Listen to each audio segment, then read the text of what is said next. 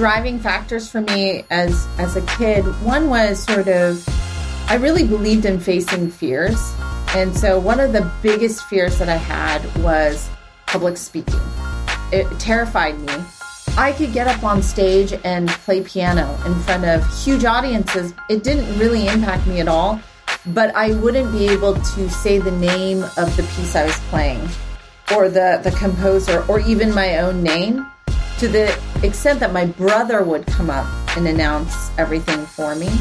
I realized that was ridiculous. And in high school, I decided I would face that fear. And the most direct way of facing that fear was joining the speech and debate team.